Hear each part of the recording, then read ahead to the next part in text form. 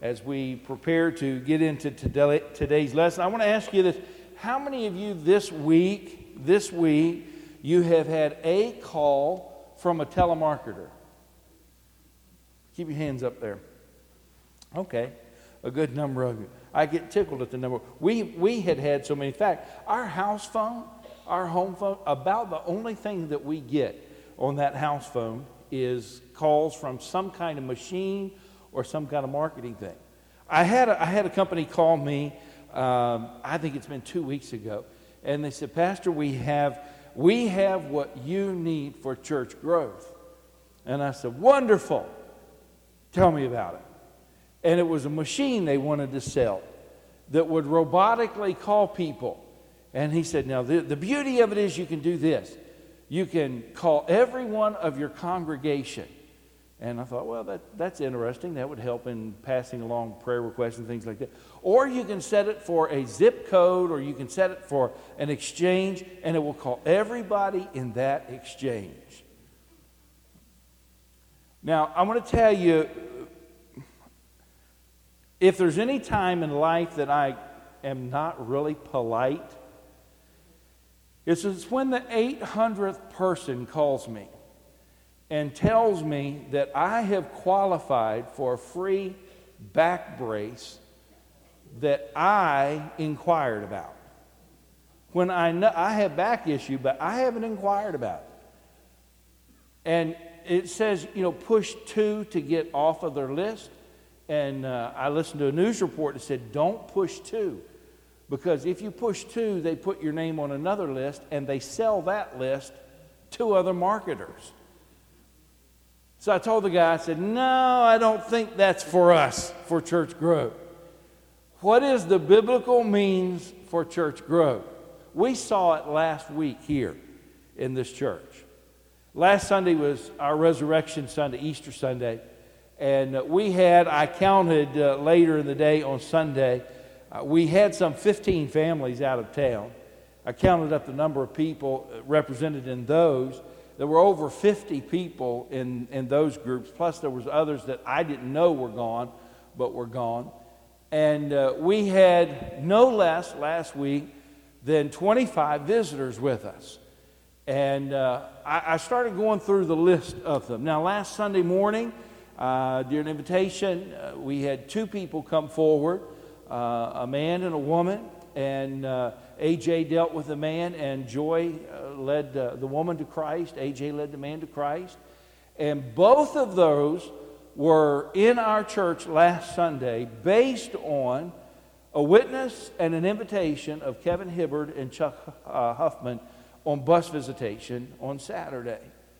We had another gentleman here that came forward. The Hamptons have been working with him for a number of years. He comes occasionally to our services, and we're glad for it. He came forward last Sunday for salvation, did not yet get saved. We're going to continue talking with him. He's stuck on baptism right now, and we need to get him past baptism and praying every day that the Lord would say. He's got to get more understanding. But he is a direct invitation and a witness from the Hamptons. And we had a couple that were sitting back where Brother Sampson is that visited us last week that were from Vermont, and they had checked into a local hotel. And in the lobby ran into somebody that was attending our church the next day. They invited them, and they came. And I counted 10 other visitors that we had for the first time last week who I know were invited by their family or by a friend. That's the biblical way. Now notice, if you would, you have your booklet with you today. We've been talking about making a difference. We're on lesson 7, halfway through. We have talked about making a difference by our personal relationships. And in that lesson, we also talked about our relationship with Christ. We have talked about making a difference in caring for others. And then we talked about making a difference by putting ourselves in the place. And the Scripture says, be filled with the Holy Spirit. And that's an action that we have to take. He does his part, but we have to do our part. And then we talked about generosity, making a difference. And then faithfulness, making a difference, and we control our faithfulness and the fact that it is required of a steward that a man be found not successful, not even fruitful, but faithful. And then last week we were with faithfulness, and then today we're coming to witness. Following the resurrection of Christ, there were over 10 times that Christ met with the disciples. And in meeting with those disciples, they're over a 40-day period of time. And every time he met with them after his resurrection, this word witness comes up. I want to look at two of them this morning. Luke chapter 24, if you would please. Luke chapter 24 and verse number 46 through verse number 48. And he said unto them, Thus it is written, and thus it behooved Christ to suffer and to rise from the dead the third day. Thus it is written. In other words, the Old Testament has this. Prophecy gives it. Christ was coming. Christ was going to die. Christ was going to suffer, and then he would rise again the third day. And that repentance and remission, both of those things have. One is my part, repentance. That's coming to the understanding that I'm a sinner and repenting. What does repent mean? To turn from something to something. To repent. Now notice the second part, remission.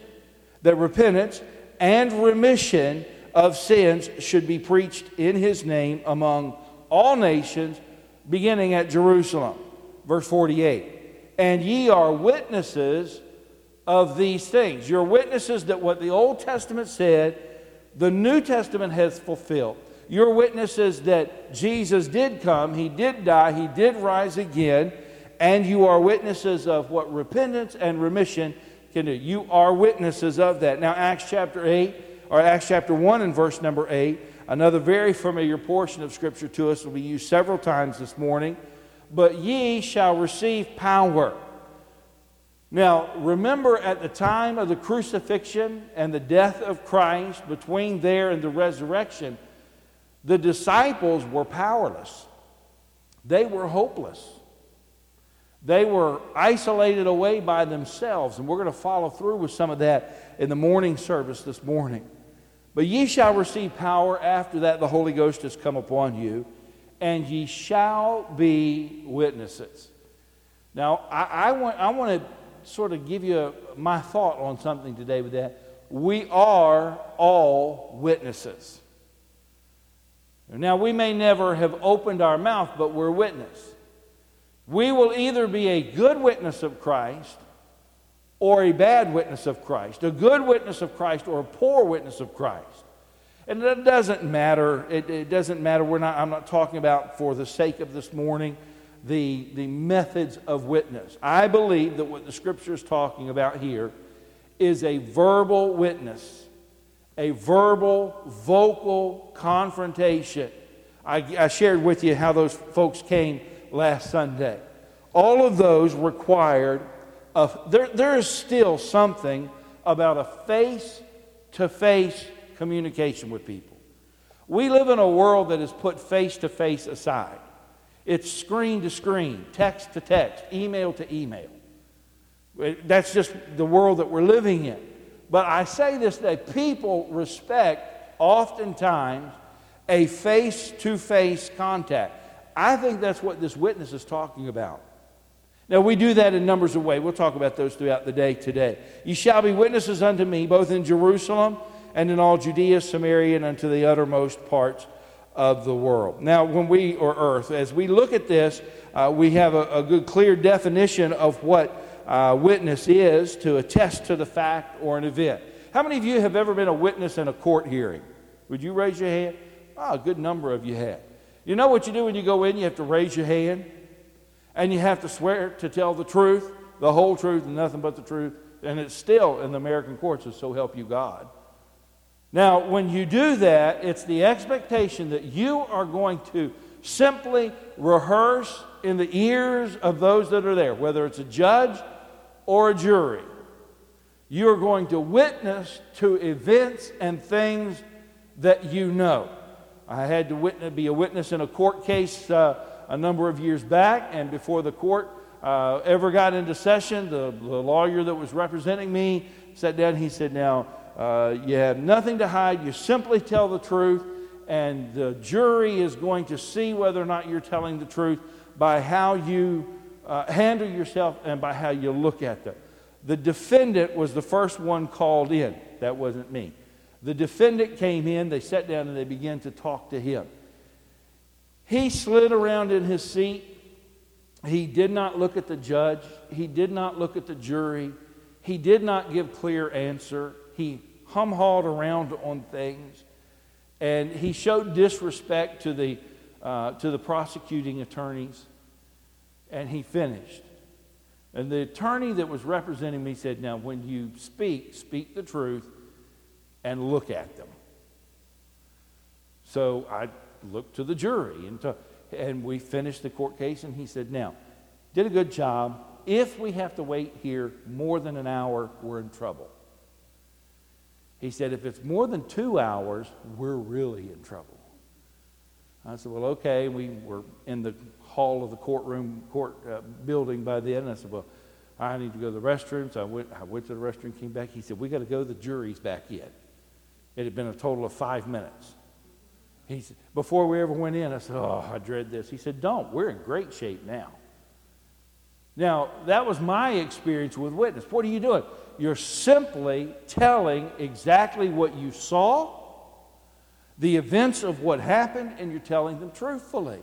That's what the definition of this witness is. Now, when the definition that we look at with this, one who has a personal knowledge of something, someone called to give evidence to a court, when we bring those into what the Scripture is talking about, we have been called to attest to some things. Remember what he said, ye shall be witnesses of me. What are we testifying of? What are we witnessing of? The death, burial, resurrection of Christ is what the Scripture is telling us. That is the source of ours. Those of us who have been saved have a personal knowledge of what Christ has done in our hearts and lives. Every one of us should. We should be able to witness for that. Dr. Gibbs told me, and he's mentioned it in several different meetings, VAIB and different things that he's spoken here and other places that I've heard him.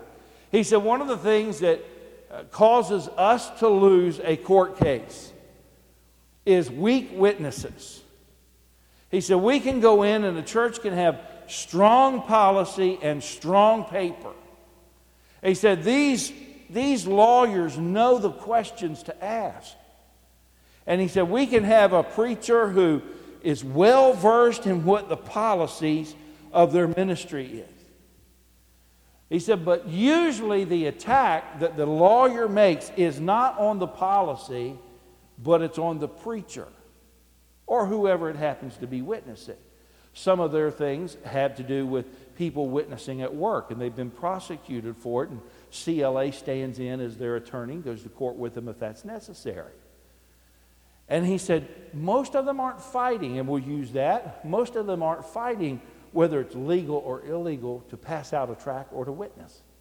He said the attack comes not on what's being witnessed, but the attack comes on the witness themselves. You say you believe, and here's your policy. And he said, then the lawyer will say, I have some questions I want to ask you.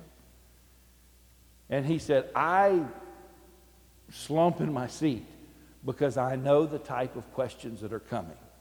If you say you believe this, then how is it implemented in your life? And he begins to ask questions. You understand where he's headed with that. And again, that refers back to you shall be witnesses, whether it's a good witness, weak witness, or strong witness. Now, we want to look together at some things here this morning with this. And we find, first of all, there's three things that we'll be looking at. The first thing this morning is we're looking at the character of the man. We're going to be studying Stephen for a little while today. The court case, the witness. How do you know this person? You are a witness of this person. Now, Stephen, the character of this man, underneath our witness must be the foundation of a Christ-like character, so we got to get to know him a little bit. You can go ahead and fill in A if you would, please. He was a man full of character, full of faith. Now notice if you would Acts chapter 6 and verse number 8. One of the only verses that gives us a lot of information. It's a short verse, and there's not a lot of other places we can turn to. But look at Acts chapter 6 and verse number 8. And Stephen. All right, Stephen is the witness being called to the court. And Stephen, full of faith and power and great wonders and miracles did great wonders and miracles among the people. I want you to notice with this, full of faith, power, great wonders and miracles among the people. There are three pieces to this. Now, if you are weak in faith, there's not an excuse for that. Because the Bible tells us where our faith comes from. Our faith is something that must build. It must increase. It doesn't stay the same. There is faith for salvation, and there's faith for every venue of life that comes after that.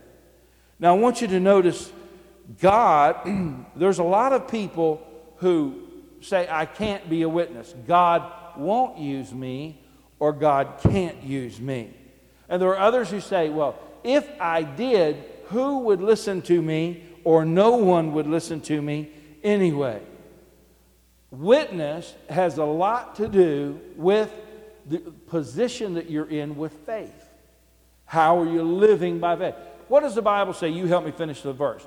The just shall live by. That's how we're going to live. That's how we're going to walk, is by faith. Now, you'll notice here that Hebrews chapter 11, verse 6 is given for you. But without what? Faith, it is impossible to please Him. It is impossible to please Him.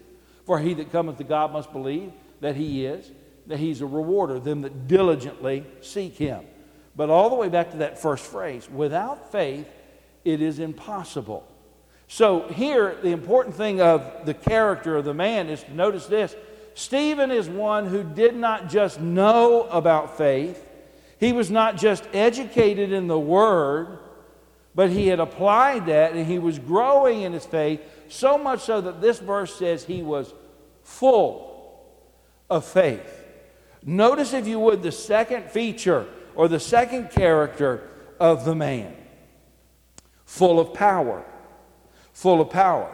Some people wonder whether they possess the power to convince people of the gospel. And truthfully, Stephen's witness, and we'll get to that in a little while, Stephen's witness was the same witness that you and I are to have. He was witnessing the gospel. Now, understand this. This is a changing religious culture. We'll read in a few moments who is at the synagogue. But you're going from an Old Testament law to a New Testament faith, a New Testament grace. And we're going to find that there's a group of people that are holding on to tradition and ritual. And they're refusing this gospel. What was Stephen to be witnessing of? The gospel of Christ, Jesus Christ. This is just a few weeks after, from what we understand, a few weeks after the death, the burial, and the resurrection of Christ.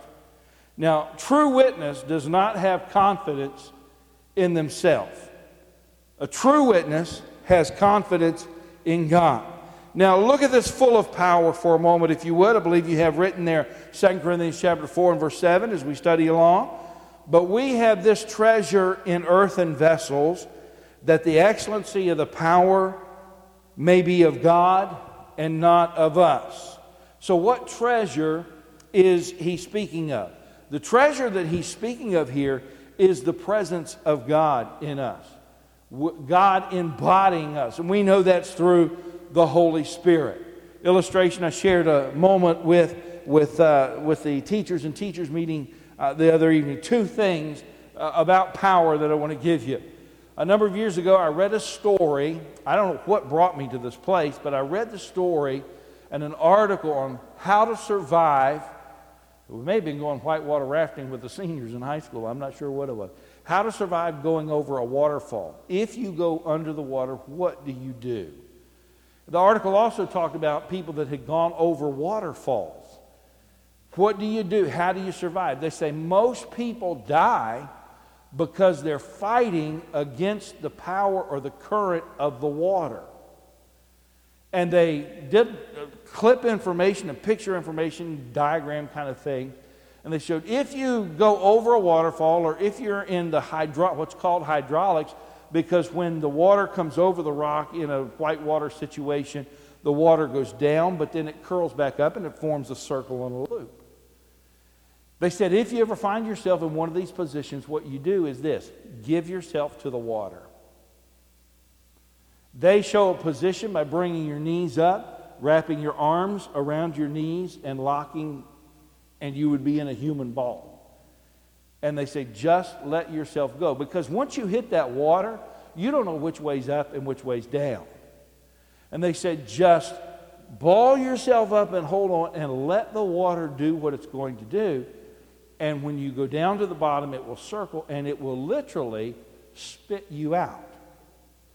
Or you can die fighting against that power. Second illustration of power. A few years ago, when John was stationed in Germany, we went over to visit for some days.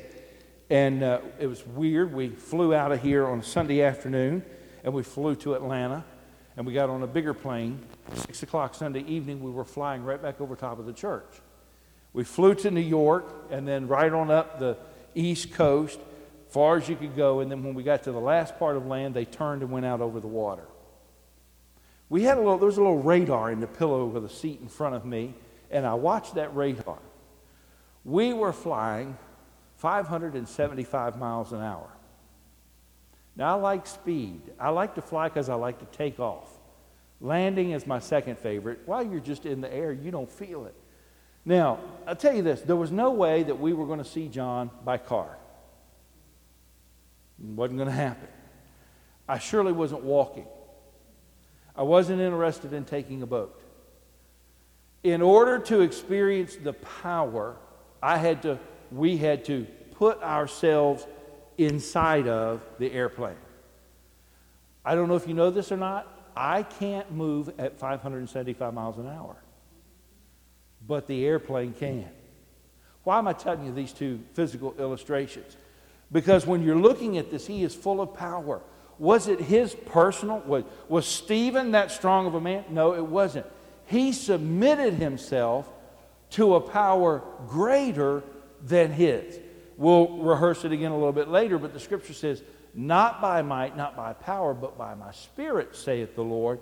He submitted himself to the power of the Holy Spirit that was within him, and that gave him the fullness of power, the fullness of faith. Now, if you would, let's look at C, irresistible wisdom.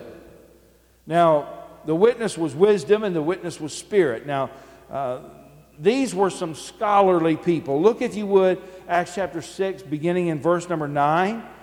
There arose certain of the synagogue, which is called the synagogue of the Libertines, the Cyrenians, the Alexandrians, the Cilicia of Asia, disputing with Stephen, debating, arguing. And they were not able to resist the wisdom and the spirit by which he spake. There's two parts that we want to look at this morning. First of all, the irresistible wisdom. How did he get it? How did Stephen get the wisdom? Now, I know the scriptures. I know the Bible says, if any man lack wisdom, let him what? Ask of God. And then what happens? God giveth. You know, I tried that in high school and I tried that in college. It does not mean this. It does not mean you ask God for wisdom to pass a test and you wake up the next morning and you're full of that wisdom. I found that out in a personal way. There's expectation on God's part for us. How did Stephen have irresistible wisdom? I'm going to tell you this. He was well studied. He was well versed. He did not just say, well, God's going to give me this wisdom and suddenly, boom, it's going to fall out of heaven and hit me and I'm going to know everything. He had irresistible wisdom. Now, if you read through, and we can't for the sake of time this morning, but these who were in the synagogue, we'll talk about the synagogue in a minute, but these who were in the synagogue, these are the elders, the chief priests. These are the ones that are looked on as the wisest of the wise. But here comes Stephen. And his wisdom throws them off. They don't know how to answer it.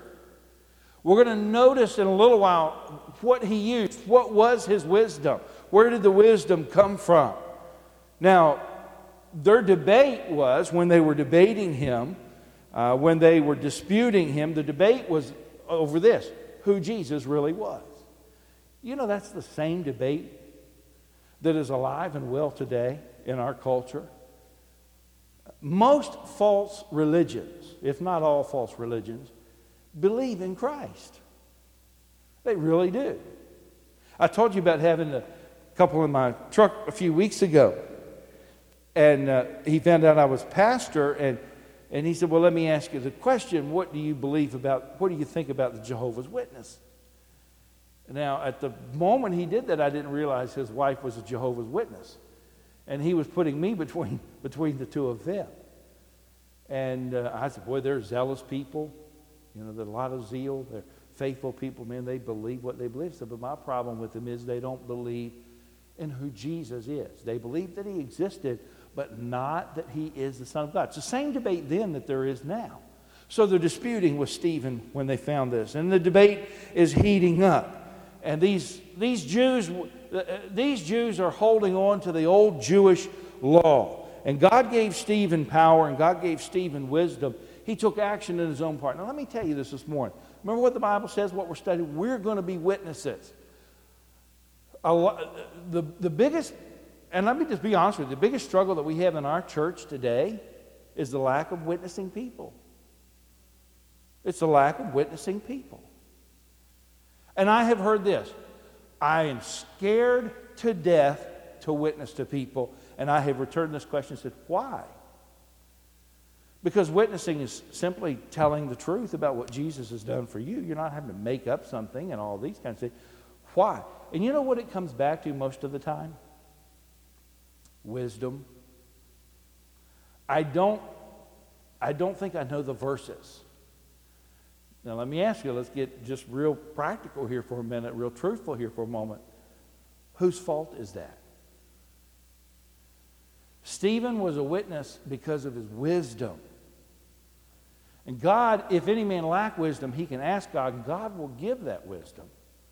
But God puts it upon man to have the responsibility to take action to build upon that wisdom. He became the perfect witness. Now, the venue, the synagogue, we have to understand what the synagogue really was.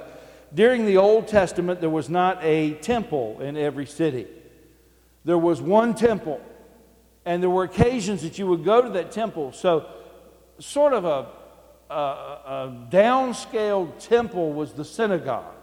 And the people would go to the synagogue to be taught by the teachers, the rabbis, the scribes, and these people. It was simply a meeting place, and this had gone on for about 600 years. And so here Stephen is in this synagogue. Now, we have here Acts chapter 22 and verse number 3.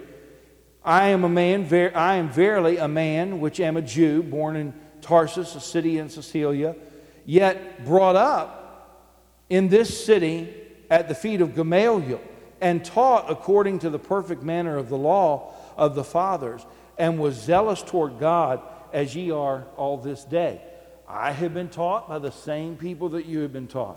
I have been taught the same Old Testament that you've been taught. I know all of the traditions. I know all of the rituals. I know all of the laws. But, now where they stopped was where the Old Testament stopped.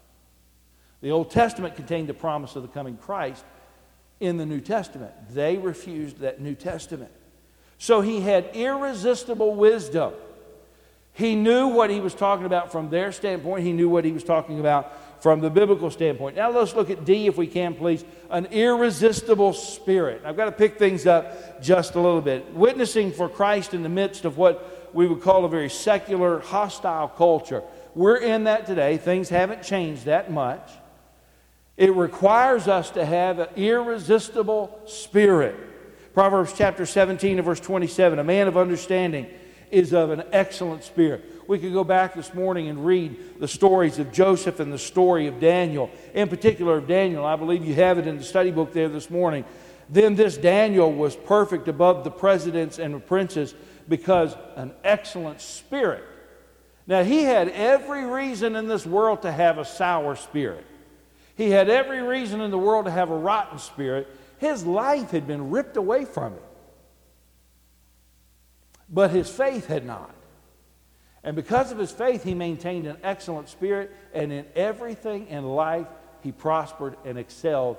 I believe, as I've told you before, when we get to heaven, I believe we're going to see 3 kings, 3 rulers, in front of which Daniel just simply lived with an excellent spirit.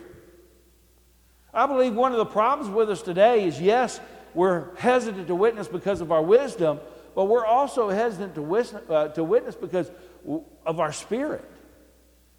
There's a lot of people, and my uncle was one of them, who hesitated on coming to Christ because some sour Christian, because some Christian that did not have a lot of wisdom to how they lived, their spirit was off. Now, let's move to number 2 if we can. The contradiction of the mob. We find that verse 11 through verse number 15. Not all of them were glad to hear the good news. Now, first of all, we look at the false accusers, and they suborned men. What does that mean? They hired them, which said, we have heard him speak blasphemous words against Moses and against God. In other words, they hired people, they had people come in. This isn't the first time we hear of false witnesses being hired. There are multiple times in the Scripture. You remember Jezebel? She hired false witnesses against Nabal. Jesus, they hired false witnesses against him. And now here, they summoned men which said, we have heard him speak blasphemous words against Moses and against God. That's going to get everybody up in arms. And they stirred up the people and the elders and the scribes and came upon him and caught him and brought him to the council. They bring him by force. Verse 13, and they set up a false witness which said, this man ceaseth not to speak blasphemous words against this holy place and the law. All attacking history, all attacking ritual, all attacking law. Verse 14, for we have heard him say that this Jesus of Nazareth, and here comes the big rub with it, Jesus of Nazareth shall destroy this place and shall change the customs which Moses delivered unto us. I'm praying for someone right now who is trapped in the belief of Catholicism. And they believe they're going to be okay because of their rituals, their beads, their candles. And you cannot get them to blink. Now notice in this 14th verse that this Jesus of Nazareth is going to change all of the ritual. Now there's hypocrisy here. You remember what they held to? They held to the law. Do you remember that in the law it says this, thou shalt not bear false witness? What hypocrisy. They're hiring false witness. They're bringing in false witness against Stephen, who's talking about Jesus, and they're holy and hallowed to the law, but they're breaking the law. We've talked about these false accusers from the Scripture. Mark chapter 7 and verse number 9, and he said unto them, full well ye reject the commandment of God, that ye may keep your own tradition. Your tradition has become that which is most important. So we look at the false accusers. Now, we're looking at the contradiction of the mob, the false accusers. Now, I want us also to look for a moment at the face of an angel. Now we're getting into looking at the witness himself. And all that sat in the council, looking steadfastly on him, saw his face, as it had been the face of an angel. We tell you this, picture it, the council is there, people are falsely accusing him, And Stephen, where does Stephen get the illustration of this? Where did he learn this? I suggest to you he learned it from Christ. A few weeks before, when Christ was being tried, he just sat without a word. And this council looks on Stephen, and they see his whole Listen, I believe this with all my heart. The countenance of a Christian should be different from a non-Christian. Our whole appearance, we ought to appear different. When you truly come in contact with God, it does. You remember when Moses went to the top of the mountain, spent time with God, and he came back down? There was something different about him. The people were afraid of him. They were fearful of him. In fact, the scripture says that he had to veil himself because not his spirit changed, but his complexion changed. You could see the difference on him. And now here we have the face of the angel that we see here. And this is not a face of an angel himself, but this is the face of Stephen. It said he looked like an angel. And Peter sort of steps up with that in 1 Peter chapter 2 and verse 23, who when they reviled him, reviled not again. When he suffered, he threatened not, but committed himself to him that judgeth righteously, speaking of Jesus. Now come to number 3, if you would please, this morning, the content of his message. Now, the messenger is important, but his message is so extremely important. Stephen defended his position as a follower of Christ. His witness he was not being a witness of himself. He's not even being a witness of Scripture. He's being a witness of Christ. Now, I want you to notice, if you would please, the review of history. In his message, what he does is he's delivering his message. He's speaking before the council. He doesn't defend himself. He starts pointing back to what they believe. The review of their history, faith of Abraham, the trials of Joseph, the bondage in Egypt, the deliverance by Moses, the disobedience of the Jews, and the purpose of the tabernacle and temple. He went to all of those things, and he looked at Abraham, who followed in faith without a temple, a presence of a temple, and Joseph like Jesus, and now Stephen being rejected by his brethren, the people that rebelled against Moses and the prophets in favor of idolatry. A relationship with God was not based on the buildings then. So I want you to notice the review of the history. Then what does he do? He exposes hypocrisy. Now imagine the preacher preaching this. Ye stiff-necked and uncircumcised in heart and ears. You do always, that's a strong word, resist the Holy Ghost as your fathers. So the message sort of becomes an attack here. So do ye, which of the prophets have not your fathers persecuted? And they have slain them which showed before of the coming of the just one, of whom ye have been now the betrayers and murderers, who have received the law by the disposition of angels and have kept it not. The whole commentary that we could get into this morning on Acts chapter 7, they accused him of reviling the holy place. And then he accused them of resisting the Holy Spirit. They accused him of slighting Moses and the man of God, and he accused them of slaying Jesus. So everything that they put out, he put back with. And he did it all from Scripture. Notice C, if you would please, the conviction of their hearts. The conviction of their hearts. And when they heard these things, they were cut to the heart. And they gnashed on him with their teeth. Well, that's a childish thing, is it not? There is a conviction that is there. Number 4, if you would, the climax of the meeting. What happens, verse 55 through verse number 60 in this, the accusation, the defense, and then the reaction. We find, first of all, that the Savior stood. We got to move quick, but listen to this. When you get ready to go into the court begins to start, the bailiff comes in and he says this, all rise. And he waits till everybody is standing. Why? Because the judge is coming. Notice in this story, here it is. Stephen is defending himself, but notice who's standing. Jesus is standing. Who's he standing for? He's standing for Peter. The Savior stood. I think that's significant. For God is not unrighteous to forget your work and your labor of love, which ye have showed toward him in his name.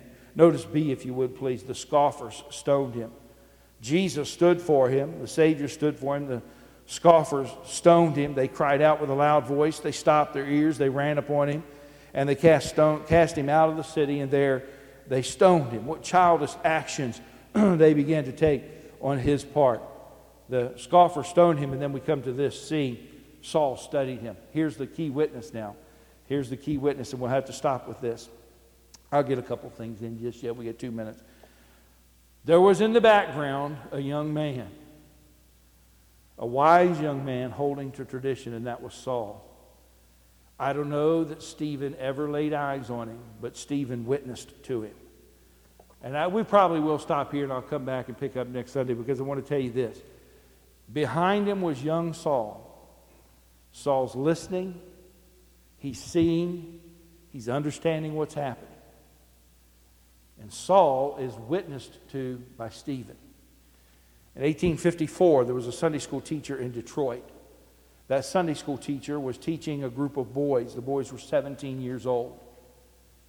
One of the boys was employed at a shoe store, and he went to the shoe store to talk to him about Christ.